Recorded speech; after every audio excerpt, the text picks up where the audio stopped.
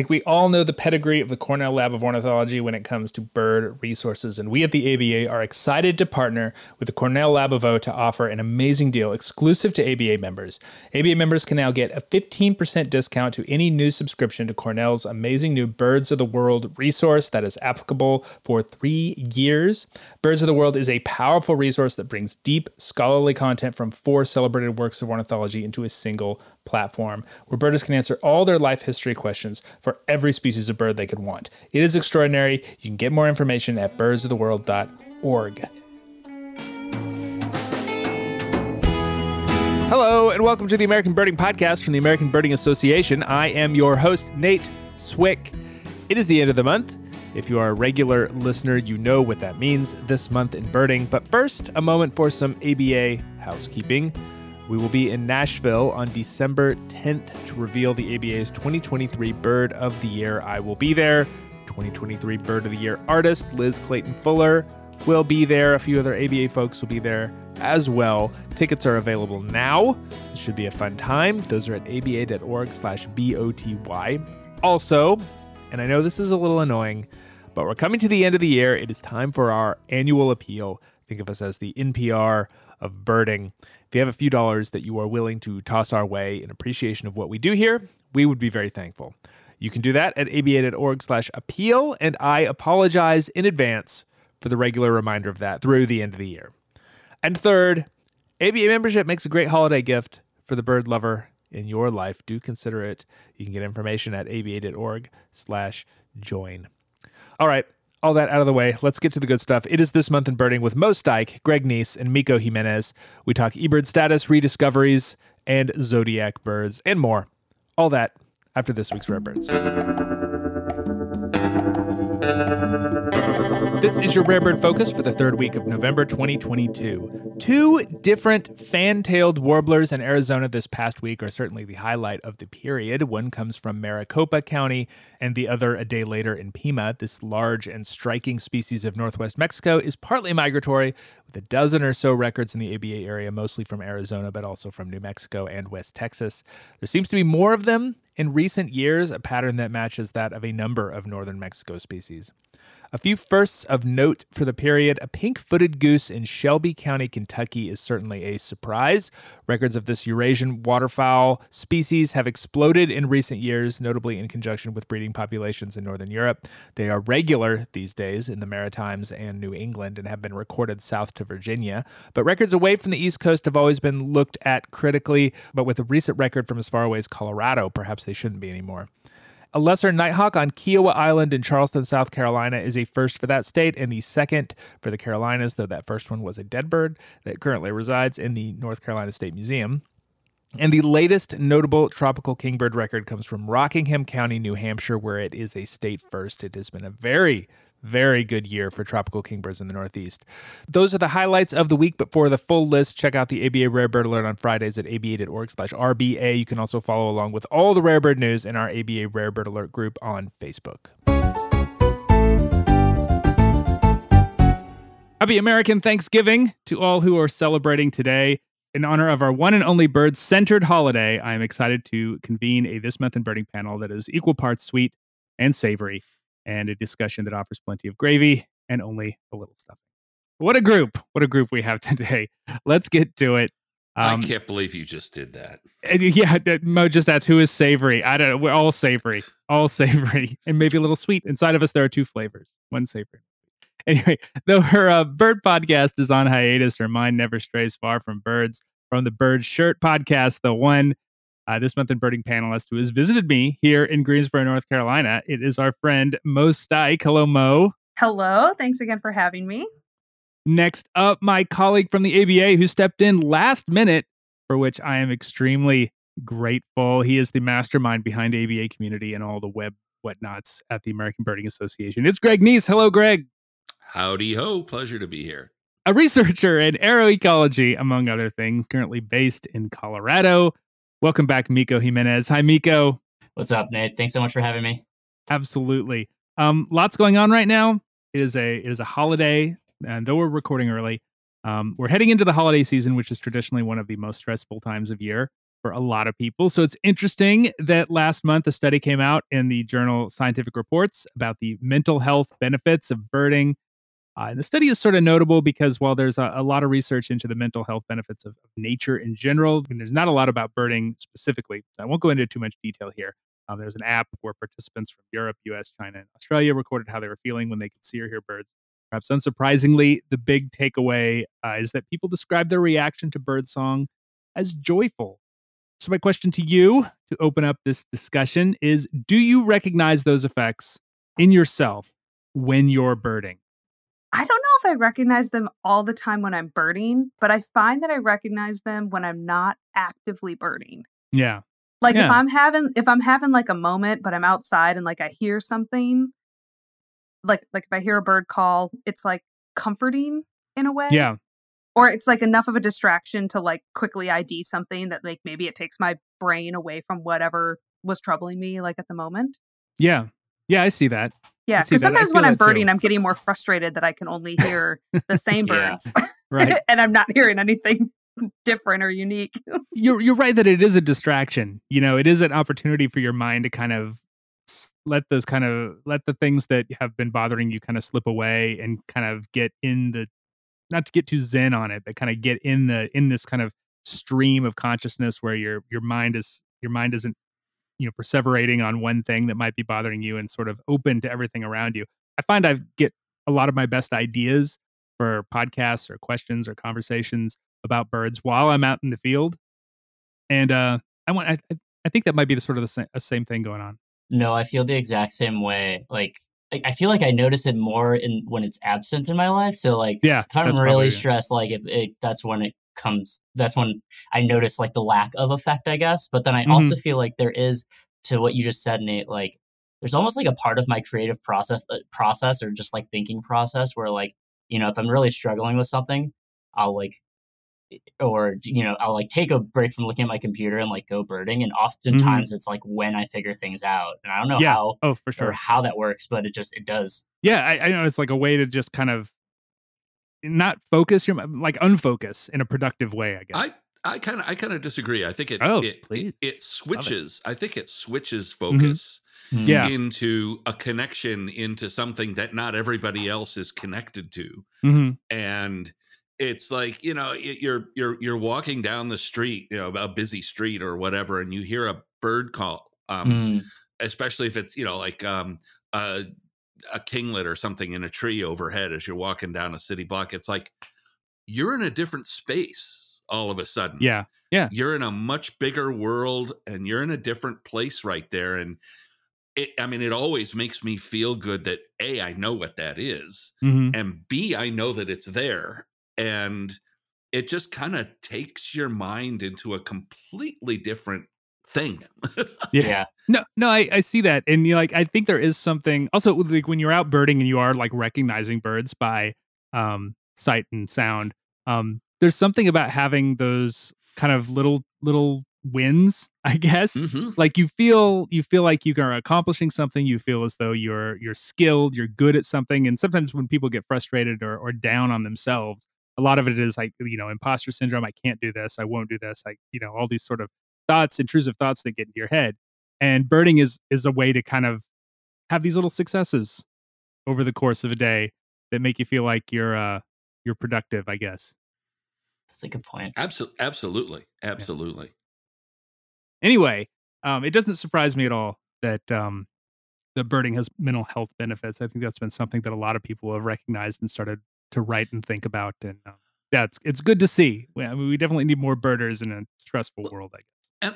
And I think it also challenges your brain in a way that it's easy to become just numb.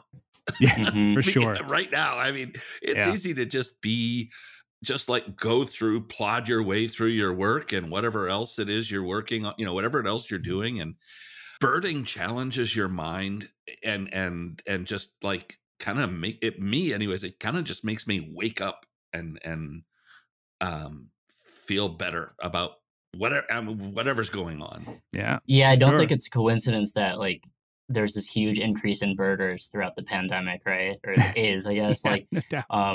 that kind of makes there were all those like reports of that and articles about that, and that makes so much sense to me. Even just anecdotally hearing, like, I feel like friends would text me more about birds, and like they were just noticing those kinds of things. So, this makes a lot of sense while you're reading this kind of a study. We're coming up on a busy birding time. Christmas bird counts are coming up. Lots of people going to be out birding. No better time to do it. Maybe that's why birders are so happy during the holidays. I guess one other thing I want to note on this is like there is this budding literature, as you noted, Nate, of just like the mental health benefits of green space broadly, but here birds specifically. And I think that connection between mental health and nature brings up this kind of equity issue, right? Because we know that green spaces and biodiversity is not really equitably distributed, and that's how a lot of cities are set up, not kind of to have those things equitably distributed. So at that level, now that we've made that connection, and it seems like that connection is pretty clear, it becomes an equity issue. And I just think that's like an important point. Every time I read one of these papers that makes this point, that's where my brain jumps as an urban ecologist. Yeah, everyone needs access to green space. Everyone needs access to trees. A little bit of water is nice too. I mean, granted, we birders do bird at some pretty unusual places. No one's going to be writing about the scenic quality of landfills and water treatment facilities. But the regular birding, there's a reason we all have our parks, our local patches, the things that we kind of hold dear and we go back to time and time again, and why those are frequently not landfills. Unless you are a landfill birder, more power to you. But I could also see somebody who only listens to pigeons and seagulls all day be like, this study is full of crap. This is totally not. This is not accurate. So more points for the green incessant spaces. cheap of house sparrows. Yeah, right? I mean, even I'm kind of like, seriously, guys? A little over. I mean, I obviously didn't see, I came in here last minute and didn't see the study, but is it specifically about bird noises that make people feel better, or just being out birding? So it's a little bit of both. So people were recording their feelings when they encountered nature, when they encountered just when they were out. And bird song is one of the most obvious signs of bird presence to people who are non-birders. And so I think that was sort of why it kind of got the headline. But the whole study takes into account like seeing and hearing birds, like noting birds or being in the presence of birds. Yeah, because I mean, I think of birding as if you're outside and you're hearing, I mean, bird song, especially in the spring and summer, it's beautiful. And then, you go to the woods and the wood thrushes or whatever your local thrush is, robins are singing. It's beautiful. It's wonderful. But then birding, which I look at the title of the paper, and it's like, okay, that's a different thing from standing in the woods and listening to the beautiful bird song. That's trying to understand what is making that noise, and maybe even trying to see it. And that's like where your brain goes to a different place. Yeah. I also wonder, now I'm like super curious. I don't know if you guys listen to like white noise or ocean sounds Sometimes or whatever when you fall asleep. Yeah. I wonder if birders find bird call sounds relaxing when they're trying to sleep, or if it's one of those things. I can't do that. Like I'm trying to identify it. Exactly, right? Like it's so stress inducing. It's like maybe this is relaxing for other people, but this is not relaxing. There's no such thing as a pastoral bird sound. And especially so many of those like, I forget what their ambiance recordings, that you can get. It's like birds of Eastern North America it's like, no, there's definitely some European or something in there. You guys messed it up, and we know it. Exactly. Working in there. They just couldn't resist. It's also why so many movies are ruined for birders too, right? When the wrong song calls. That's a whole other conversation. Yeah. That's a whole nother. Yep. I don't know if any of you watch Atlanta, but this last season had like a lot of bird soundscapes. There's a lot of like nature episodes where they were out in the woods and stuff, and it was distracting. Like it wasn't birds of the Southeast United States. Some of them. Like it felt like a general like North America smattering type of thing. Yeah, California quail and whatnot. Yeah, that one's in all of them. All right, so it was a pretty big month for community or citizen science. eBird released their updated stats and trends maps. These are maps that use eBird data to show trends of species abundance over the past 15 years. at various stages of the full annual cycle for 586 species at a remarkably high resolution. And so, taking a look at the maps, they're pretty sobering. There's a lot of declines in there, like some species of interest for me here in Colorado. Both mountain bluebirds and tree swallows are declining basically across their entire range. Steller jays are really interesting because they're declining on the interior of the country and then increasing on the western coast. But then also some positives in there, like there's a ton of increases in waterfowl, where we've put a lot of our conservation efforts. So, seeing that conservation kind of pay off is a good thing. A mix of different stuff, but if you haven't checked them out yet, you really should. Those maps are amazing, albeit a little bit sobering. But then also this month, a PLOS One paper came out, which was led by Aaron Grade at Clark University. And this paper basically looked at the distribution of eBird checklists from 2006 to 2016 in Boston and Phoenix relative to census tracts, so socioeconomics and I guess the distribution of eBird checklists. And essentially what they found is that income and race are really strong predictors of what areas are being sampled by eBird. In particular, white areas are high income, or with a high income were far more likely to be sampled. And this is even after controlling for things like tract size or the availability of green space. And so this is maybe not that surprising. The authors even note that eBird registrants are overwhelmingly white at almost 94%. But it really just highlights the sampling bias and highlights kind of the non-representativeness of eBird data, and maybe just highlights some of the limitations of using it to look at things like socioeconomics and bird diversity. And so I guess I just want to be really clear here, because I don't want this to get twisted. I'm not discounting the stats and trends or calling their validity into question. I'm actually a huge fan of those maps, and I think they're awesome. But I think the point that I'm trying to make is a little bit broader here is, as we see this rise of big data, in the ornithological community, we need to be really cautious about the limitations of a data set, right? There's no such thing as a Swiss Army data set. Every data set's going to come with some bias. And I think, some data sets are going to be good for answering some questions and not others. And that was kind of on full display with eBird this past month, I think. So there's a couple of thoughts.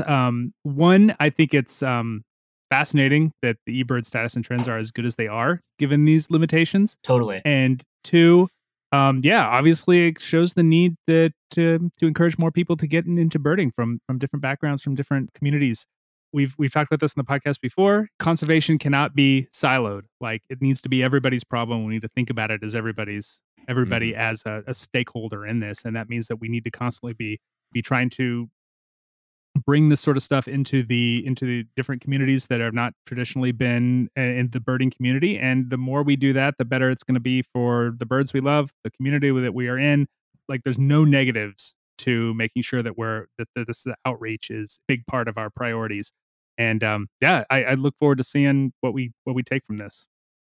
Yeah, absolutely. Maybe to piggyback off that, like, is it that they're not birding, or is it that they don't know what tools are available to them? Like, because I remember when I first started birding, I mean, I just had some binoculars and walked around and looked at stuff, but it wasn't until I joined a birding group that I even learned about eBird. So it's like sometimes it's just a matter of knowing that the tools are there. And even, if people contact me and they're like, oh, I want to get into birding, like, where should I start? I'm like, download Merlin Bird ID, download eBird, and start to make that a part of your experience, I guess.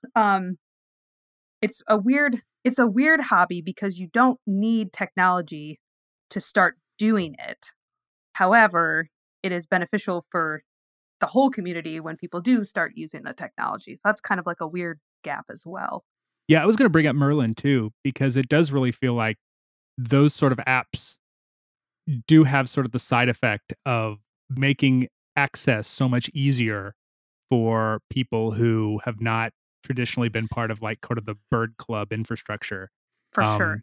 Because there was a period, it's earlier this year, where Merlin was there was a ton of stuff about Merlin everywhere. I don't know if that was the goal of Merlin to start with. They were probably just, using AI to do cool bird stuff. But man, that's got to be one of the effects. Feels like it's going to be one of the effects. Yeah, I mean, I know a few local friends of mine who were not birders who now are because of Merlin. Yeah. And we can't forget the role of affordable digital photography in all of this. And there's so many people out there now taking pictures of birds that there were not 15 years ago. Yeah. And or more. And so, what we're learning is exponentially growing because of that, because the cameras just get cheaper and better every year. They're on your phone that everyone carries around. You can, take pretty good photos with that. Yeah. I mean, a camera with a 600 or an 800 millimeter lens, like there's some of the point and shoot cameras that they're really good and they're affordable. And people are dropping $600, $800, $900, whatever, to go out and photograph birds and upload. They want to share them. Where do you put them in eBird? They want to do that. But eBird still shows you where people go birding and what they're seeing. Yeah. It doesn't necessarily show you where the birds are. Yeah. And even now, there's whole entire areas with the Chicago Christmas count and Chicago Christmas counts and everything. There's giant sections of the metro area that have almost no birding coverage whatsoever. Yeah. Yeah. And then there's other places like Montrose Point, which I think has more checklists submitted than any other place in the world. Maybe on par with Central Park. It's pretty close. Yeah. So, I mean, yeah, it's right. It's really lopsided. Yeah, and to the Stats and Trends credit, the authors of those maps note that, there was some modeling that they did. There's some statistical tools that you can kind of get around some of that, right? You can account for things like sampling bias to some degree. But I think the point of this paper was if you're looking specifically at something like this relationship between socioeconomics and say species richness, eBird's not really great. There's some issues with using it for that type of analysis specifically. So it's just it's more of this idea that there's limitations for the type of things that you can do with it. Because I think it's really easy to look at the Stats and Trends maps and think oh, this is all we need. This is the ultimate data set for birds. Yeah. But it's just like I said, every data set has its bias, and that's a big one for eBird, I think. Yeah, I mean, it goes to show what we were talking about. You got to get more people into birding and from all sorts of different backgrounds, and it'd be great to and encourage people to bird their local patches too. A lot of it sometimes is even when you get folks into birding, they're still going a lot of times to the places that are the traditional birding hotspots, like Greg says. That there are local spots, local parks, and obviously the need for more local parks. There are places where birds are that maybe we don't see now. There's just a lot of room to grow, I think. It's funny you mentioned that, Nate, because I was thinking about when I was down in your neck of the woods and I pulled up eBird and I was like, oh, what's in a 30-minute drive range that I could go and look, and there was 3 eBird checklists submitted in the last 30 days. Yeah, you were up in the northwest part of the county where not a lot of people bird. Even when people get away from the city, they bird over in the not that part of the county. Yeah, and that's what's crazy to me. And I don't think that place is any bird is less bird rich than any other, slightly rural part of the area. But yeah, no one birds there. I don't know why. Yeah, and there's another, especially in the agricultural deserts that I live in. There's another whole unexplored realm, and that is things like drainage ditches across private land. So a few times, in May, I've been driving across just 8 miles of corn stubble that's just been planted, and you come across a drainage ditch that has bushes and maybe a couple of trees, and you can only bird it from where you are on that road because it's private property on both sides. And for as far as you can see, that drainage ditch is just full of birds, but you can't make out what they are, down. And then there's just miles and miles of that nobody has access to. Yeah. And are full of migrants and are full of breeding birds and things that we just have no idea what's out there. I guess all those qualifications aside, did you all get a chance to check out the Stats and Trends maps, and were there any that kind of stood out to you? They're pretty cool. I mean, I mentioned some of the ones that I thought were great, but I think I mentioned this in my little spiel, but the resolution is 27 kilometers by 27 kilometers, which is pretty remarkable. Yeah, I mean, I'm just looking at the one I just pulled up one just on random, and one of the first ones there is snow goose, and the week to week changes on there are just so fascinating. And I remember when they first started doing those like blaze orange GIFs maps that they came out with maybe 10 years ago now. And they've just come so far. Yeah. I'm a map geek in addition to being a bird geek. I know I've talked about that on this podcast. And like the combination of these two things has been one of the most like joyful parts of being a birder in the last decade. There was a study that was published recently in Global Change Biology that incorporated research coming out of the University of Colorado Boulder that talks about hybridizations appearing in areas where humans have altered the landscape in some way. Mm-hmm. So there were kind of 2 or 3 key takeaways out of what I got out of this article, at least. The first is that a lot of people don't think that the 2 birds they studied, which were the black-capped chickadee and the mountain chickadee, a lot of people don't think that they have a hybrid very often. However, like of the 400 plus species or 400 plus individuals that they studied, they said that almost every black-capped chickadee was a hybrid in some capacity, which is kind of shocking. Yeah, a little bit. Yeah, like, so it's one of those things like they didn't think that these birds really hybridized, but it turns out that they do, and it's quite frequent. Another thing that they pointed out is that they haven't really concluded why chickadee hybrids are more common in places where humans have altered the landscape. So I think that that's an important thing to note, is even though they proved that this happens, they can't really they don't really have a hypothesis as to why. Like, is it because of lack of habitat? Is it because these birds are forced to come into contact with each other more frequently? But they did find that when humans alter the landscape, there is a likelier chance that hybrids will occur. So they're kind of like in some way breaking down those evolutionary barriers that might have prevented them from becoming a hybrid species in the past. And the last thing that I just think is worth noting is that they did use eBird data when trying to like identify where these hybrids were appearing. And I was just thinking, I was like, I am so bad about putting hybrids in eBird. Like, totally. I do not think that I would be this specific. I'm like, oh yeah, that's a chickadee. I don't even need my binoculars, so that's it's right. fine. It sounds like a chickadee. Yeah, how many chickadees do you identify just by sound alone? Exactly. You don't really look at them. Yeah. So that part of the study I found like a little questionable, but they did actually like tag specific individuals and look at them as well. So it was a compilation of research from different areas, but they said that this is the first time they've actually studied hybridization of a species and how that is affected by, or at least correlates with, human activity. So that part is exciting, that this research is being done, even though we may not have the answers as to why it's occurring. What are the species pairs they're talking about there? The black-capped chickadee and the mountain chickadee. So this was done in Colorado. Oh, the Front Range of Colorado is like one example they give. So they were doing like a couple different areas where it was clear that like there were cities or land was cleared, or even something that like we planted trees here. It would be interesting to see if those species pairs that are hybridizing more in human disturbed or human inhabited areas are birds that frequent bird feeders. Yeah. Because bird feeders bring everybody the birds together, to the yard like all the birds to the yard. you know. And that would cause a change in range. I mean, look at what we've seen with Rufous hummingbirds. Holy mackerel. You know, we think a lot about black-capped chickadee and Carolina chickadee hybrid zones.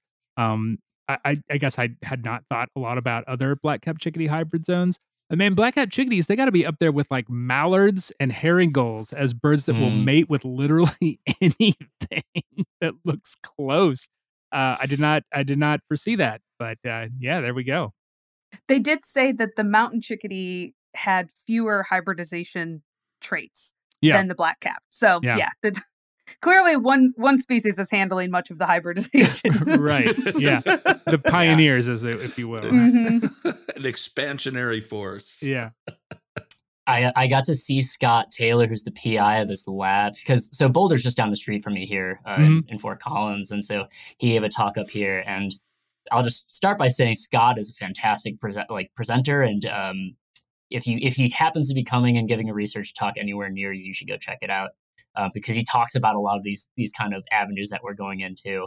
But like my reaction to it was kind of exactly what you all have been saying, where it's like, oh man, I gotta double check every black cap chickadee from now. It's so easy to just like go on a walk and be like, all right, 15 of those. But now I'm looking at like double checking all of those things. And on like the causal mechanism of this, it is notable, like on the Front Range specifically, right? Like this should all be grassland, right? This should be more or less until you get into the foothills. But because we've basically set up cities here, we've brought a lot of trees, and so we've really changed the landscape from that perspective. And you got to imagine that plays some role in in those two species kind of interacting. Yeah, I mean that's sort of what was the theory of what caused the hybridization of effects of like Baltimore and Bullock's oriole and red-shafted and yellow-shafted flicker and lazuli and indigo bunting. Like basically these birds were separated by a big shortgrass prairie and they aren't anymore.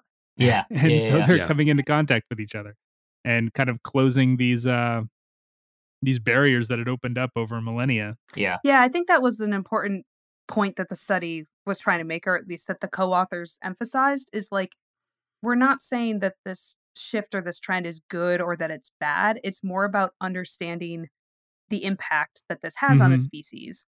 It's easy to point to habitat loss as constantly being like this terrible, terrible thing. And I will still openly do that. Yeah. But it's more about like, okay, but also what impact is that having?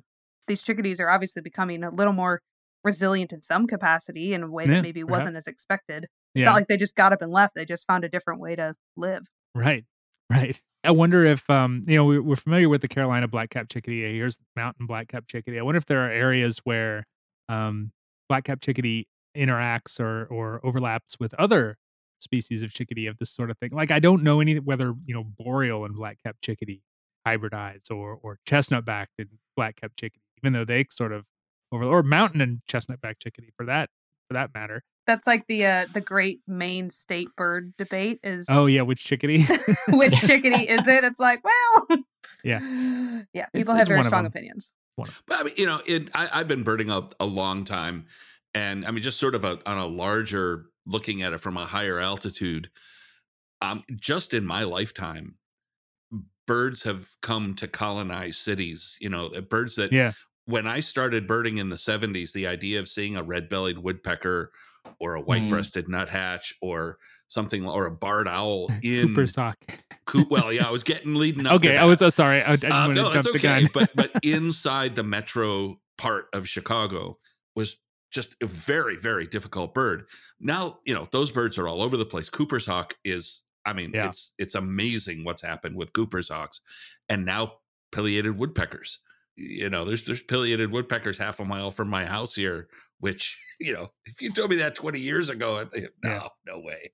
Yeah, and the other direction too, things like Buick's wren, which in the East at least was, a very common bird, and in the last 40, 50 years has pretty much been extirpated east of the Appalachians. And there's plenty of space for them. Like if you look around, it looks like there's plenty of brushy habitat in fields and stuff that they like, but apparently not the right kind. Oh, we're going to talk about some Buick's wrens? I'm going to talk about Buick's wrens for just a second, because that is in Forgatonia, Illinois. Buick's wrens still hang on. Yeah. But it's really hard to try to find them because they like to nest in abandoned cars and barbecue grills and outside somebody's home where you cannot stop and look at this person's yard to see if there's Buick's wrens there, even though, they sing loudly. It's like, no, you're not going to go look for birds right there. Yeah. And the places where they have been found inside like a state park in the equipment dump area. And when they cleaned up the equipment dump, the wrens were gone. There were like these old tractors and sheds and all this junk. And as soon as they cleaned up the junk, the Buick's wrens were out of there and haven't been seen. You blame since. the recycling industry. I just, it's like the Buick's wrens, at least the eastern ones, they have this love of just junk. That's where you find them. Is like need more junk in junk piles. I'm gonna go. Excuse me, I'm gonna go dump a car. in some random field and see what happens in 25 years. If you got an old car with a tree growing out the windshield, you're gonna have Buick Sprints in your. They don't make cars like that anymore. Too much pride. Yeah. I do think this is like the exciting thing about urban ecology, or just more generally thinking about cities as ecosystems, is like every city is an ongoing experiment, right? Like, and there's all these aspects that we can look at. Yeah, exactly. And to Mo's point, it's like it's good and bad, and there are winners and losers, but it just kind of is, and there's all these aspects. Like, I hadn't really thought about the effect of things like urbanization on hybridization in these two species before, but that's such a cool aspect to look at. Yeah. So there's this article out today in Audubon. As of the morning we record. Yeah, it came out today. As of this morning. That's right. Jason Bersma, is it Jason? Jordan Bersma, who I believe is, his name sounds really familiar. He may be one of the guys that's behind all that incredible Bird of Paradise footage, but I may be getting that wrong. But using camera traps, they rediscovered black-naped pheasant pigeon, which has not been seen, documented in any way since it was first described in 1882. And it was found off on Ferguson Island, which is up by off the northeast coast of Papua New Guinea, where the sort of in the area where the Wilson's Bird of Paradise is found. They had their camera traps out and got lucky and rediscovered this bird. And they are out there, and I'm going to go there. Ivory-billed woodpecker. If there were ivory-billed woodpeckers around, camera traps and a little bit of work would have done it by now. And finding a bird like this that hasn't been seen since 1882 or 1892, 1882. I mean, that's just, it's amazing. It's amazing. Yeah, and it's part of this BirdLife American Bird Conservancy collaboration called the Search for Lost Birds, which is like an Indiana Jones ornithology stuff that I absolutely love. Yeah, I mean, they did the thing. They got intel from the indigenous community. They figured out a good spot to put their camera trap, and they did it. And it didn't take all that long. I'm just saying. Well, no, I have that question too. Like, how long did it take when they set up these camera traps? Because I see your point, Greg. I also wonder if this is also a type of thing where someone might look at this and be like, see, like they could still be out there. It's true. You could read it the other way. Okay. So month? Yeah. It took them a month. Wow. Yeah. All right. Well, that's not a long time. Not at all. Yeah. Anyway, it's a cool looking bird. It's like a big chicken looking pheasant. No, it's a big chicken looking pheasant pigeon. Pheasant pigeon. Yeah. Big chicken looking pigeon. Yeah. Bloodthirsty mosquitoes, leeches. I mean, this is by all accounts a very difficult place to get to. I don't know what other birds they have on this list. I'm gonna have a look. It's 150 species. Even if they're right in front of you, those pheasant pigeons are really hard to see. When I worked at Lincoln Park Zoo as their staff photographer, we had the rufous-naped pheasant pigeon, which is also very rare. And they were in an aviary with me, and I knew where they were. And the pictures I've gotten are fine, but it's really hard work, even when they're right in front of you in an aviary. They like it in the dark, dark places. Yeah, classic rainforest pheasant pigeon behavior. Yeah. So I pulled up some more information about this Quest for Lost Birds effort, and they found some pretty cool stuff. Over the last few years, they've got Peldsland's Toady Tyrant, which hadn't been seen since 1831. In 1992, Blue-eyed Ground Dove in Brazil, hadn't been seen since 1941. Cebu Flowerpecker, I remember when they found that one not all that long ago. There are still some ones out there. Apparently, the most outstanding one is a turquoise-throated puffleg, a hummingbird in Ecuador that has not been confirmed since 1850. There was a debated sighting in 1976. But a lot of these birds are really cryptic. They're kind of tough to find. They're definitely in difficult places. Yeah, it's pretty amazing stuff. These efforts are remarkable, and kudos to them for finding that bird. Absolutely. And that, yeah, like you said, that kind of exploration is just it's so exciting. It's just so exciting to see happen. Yeah, it sounds like a sweet gig. I mean, Yeah, so right? are they just like Well- who's funding this? How do I get in on this? ABC, yeah. Having lived in tents in the Western Amazon lowland Sure. rainforest for months at a time, it's not quite as sweet as you might think.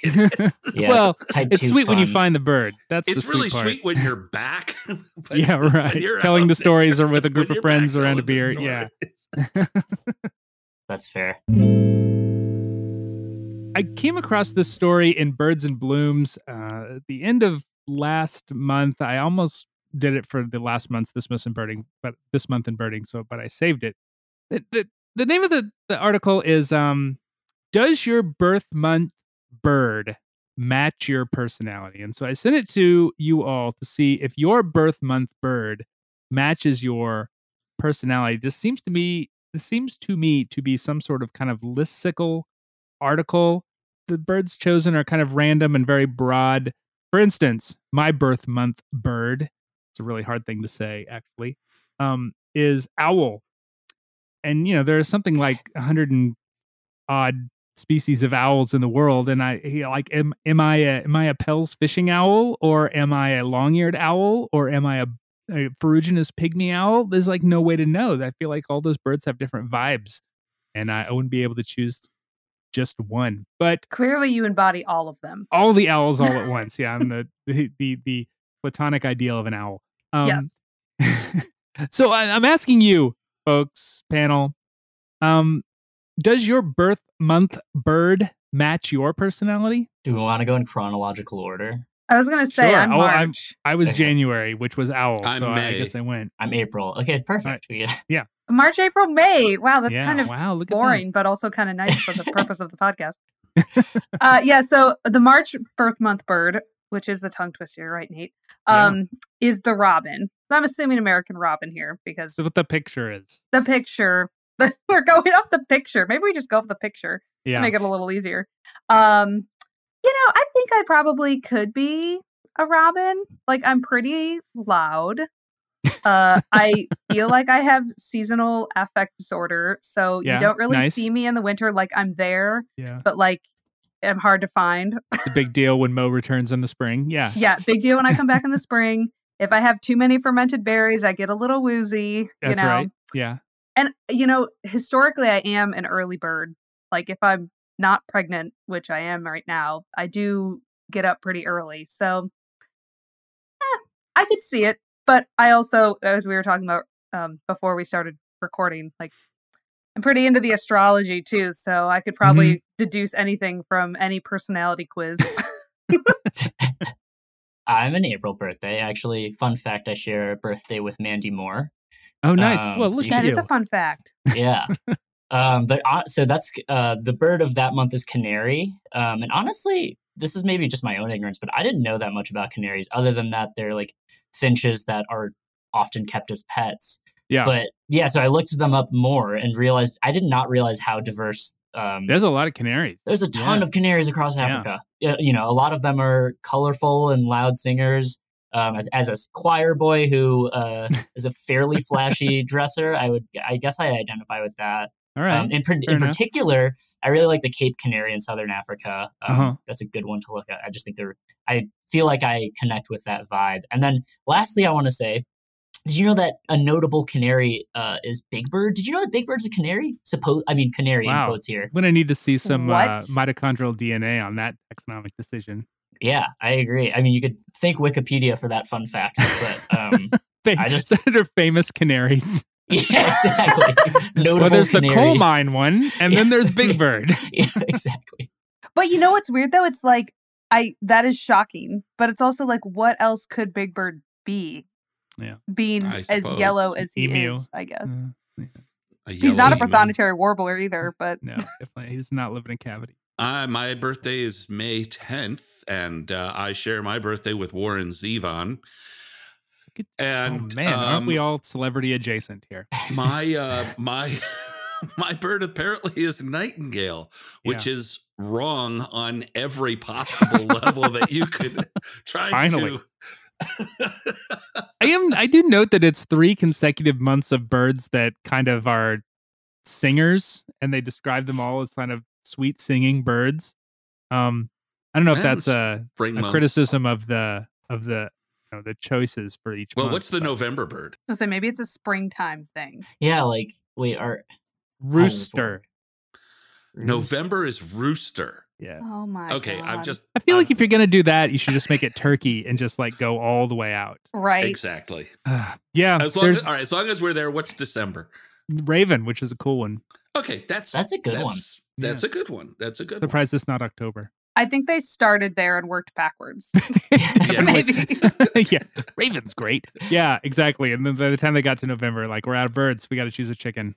Yeah. As did at least 2 states when choosing their state birds. Talk about a cop out.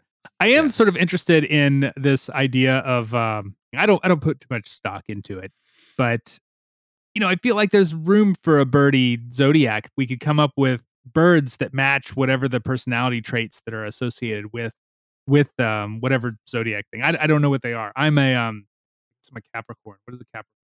What is the trait of a Capricorn? Mo, you said that you knew. I'll do a Google search. Yeah, I'm not very great with like other people's zodiacs because I'm a Pisces, so obviously I'm really only interested in my own traits. Sounds personally. Yeah. Overachievers, persistent, practical, and sensitive. Well, I guess that. Taurus is bullheaded, slow, and obstinate. And are you describing yourself, Greg? It kind of fits. I don't know what kind of a bird you'd choose for that. What's a slow-headed, obstinate bird? Do birds show obstinacy? I don't know if they do. I was thinking about mine a little bit, and Pisces, water sign. So I was like, maybe something like other Pisces are going to be like yelling at me probably. But I was like, maybe the Canada goose is a good example because we're pretty emotional. Like we mate for life. Yeah. But we get aggressive too. Well, Taurus, but Taurus is also gentle and loving, and so you could say like mourning dove, where just they're never going to leave the feeder. They're going to sit right in the middle of the damn thing. Yeah. And but they're gentle and nice, and they're not going to hurt anybody. Yeah. Thinking of like Capricorn signs, hardworking, practical, ambitious. That feels like a woodpecker to me. Oh yeah, I could see that. Yeah. Or sapsucker, constantly drilling those perfect lines on a cedar tree. Yeah, I could see that. Day after day after day. Feels like podcasting. Okay, actually. So it sounds like we've just won up the article. And we got to get to work. Just a minimal of thought. We actually just wrote our own article. That's what I just said. I do think this could be accurately crowdsourced, though. I feel like this is a Twitter thread waiting to happen. That's a good point. And then the ABA can turn it into their 2023 Zodiac calendar and start selling it. Well, the Chinese Zodiac has the different animals for every year. That's essentially what we do with our bird of the year anyway. There you go. Burrowing owl. Take it one more notch. People born in the year of a burrowing owl are overcaffeinated, look fluffy. I don't know what are the traits of a burrowing owl. Hiding from their problems. Yeah. Hearing. Sheltering in place. Sheltering in place.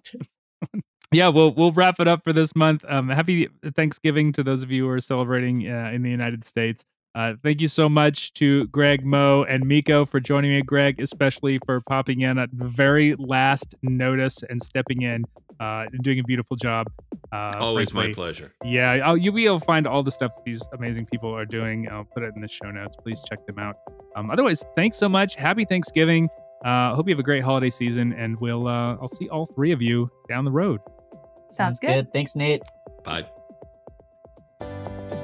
The American Birding Podcast is brought to you by the American Birding Association. If you enjoy this podcast, you can support it by supporting the ABA with your memberships. You already know about all the benefits, but you get magazines, you get discounts to our many partners and opportunities to travel with us, which is a lot of fun. But also, you get the feeling that you're contributing to a bigger and better birding community here in the U.S., Canada, and beyond. You can get more information about becoming a member of the ABA at aba.org/join. Special shout-outs this week to Kevin Hayes of Fairborn, Georgia, John Peckham of Williston, Vermont, Bradley Wilkinson of Durham, North Carolina, and Torgel Zethson and family of Alameda, California, all of whom recently joined the ABA and noted specifically this podcast as a reason for doing so. Thank you so much for your support. Thank you so much for joining the ABA. Welcome. Executive Director of the ABA and Executive Producer of the podcast is Nikki Belmonte, who is inscrutable when she doesn't vocalize, which clearly makes her a fly guitarist. Technical production is by John Lowry, whose keen eye towards danger and mixed company makes him, without doubt, a Chickapie. Additional help with social media comes from George Munoz, who is outgoing. He's curious. He's bold. He's clearly a Sagittarius. You can find us online at aba.org and on social media most everywhere as American Birding Association. On Twitter, for now, we are at ABA. Though you can't always see me, I do have a loud voice, which I suppose makes me a Capricorn bunting. Questions, comments, can come to podcast at aba.org. I'm Nate Swick. Thanks for listening. Stay healthy, everybody, and we'll catch you next week.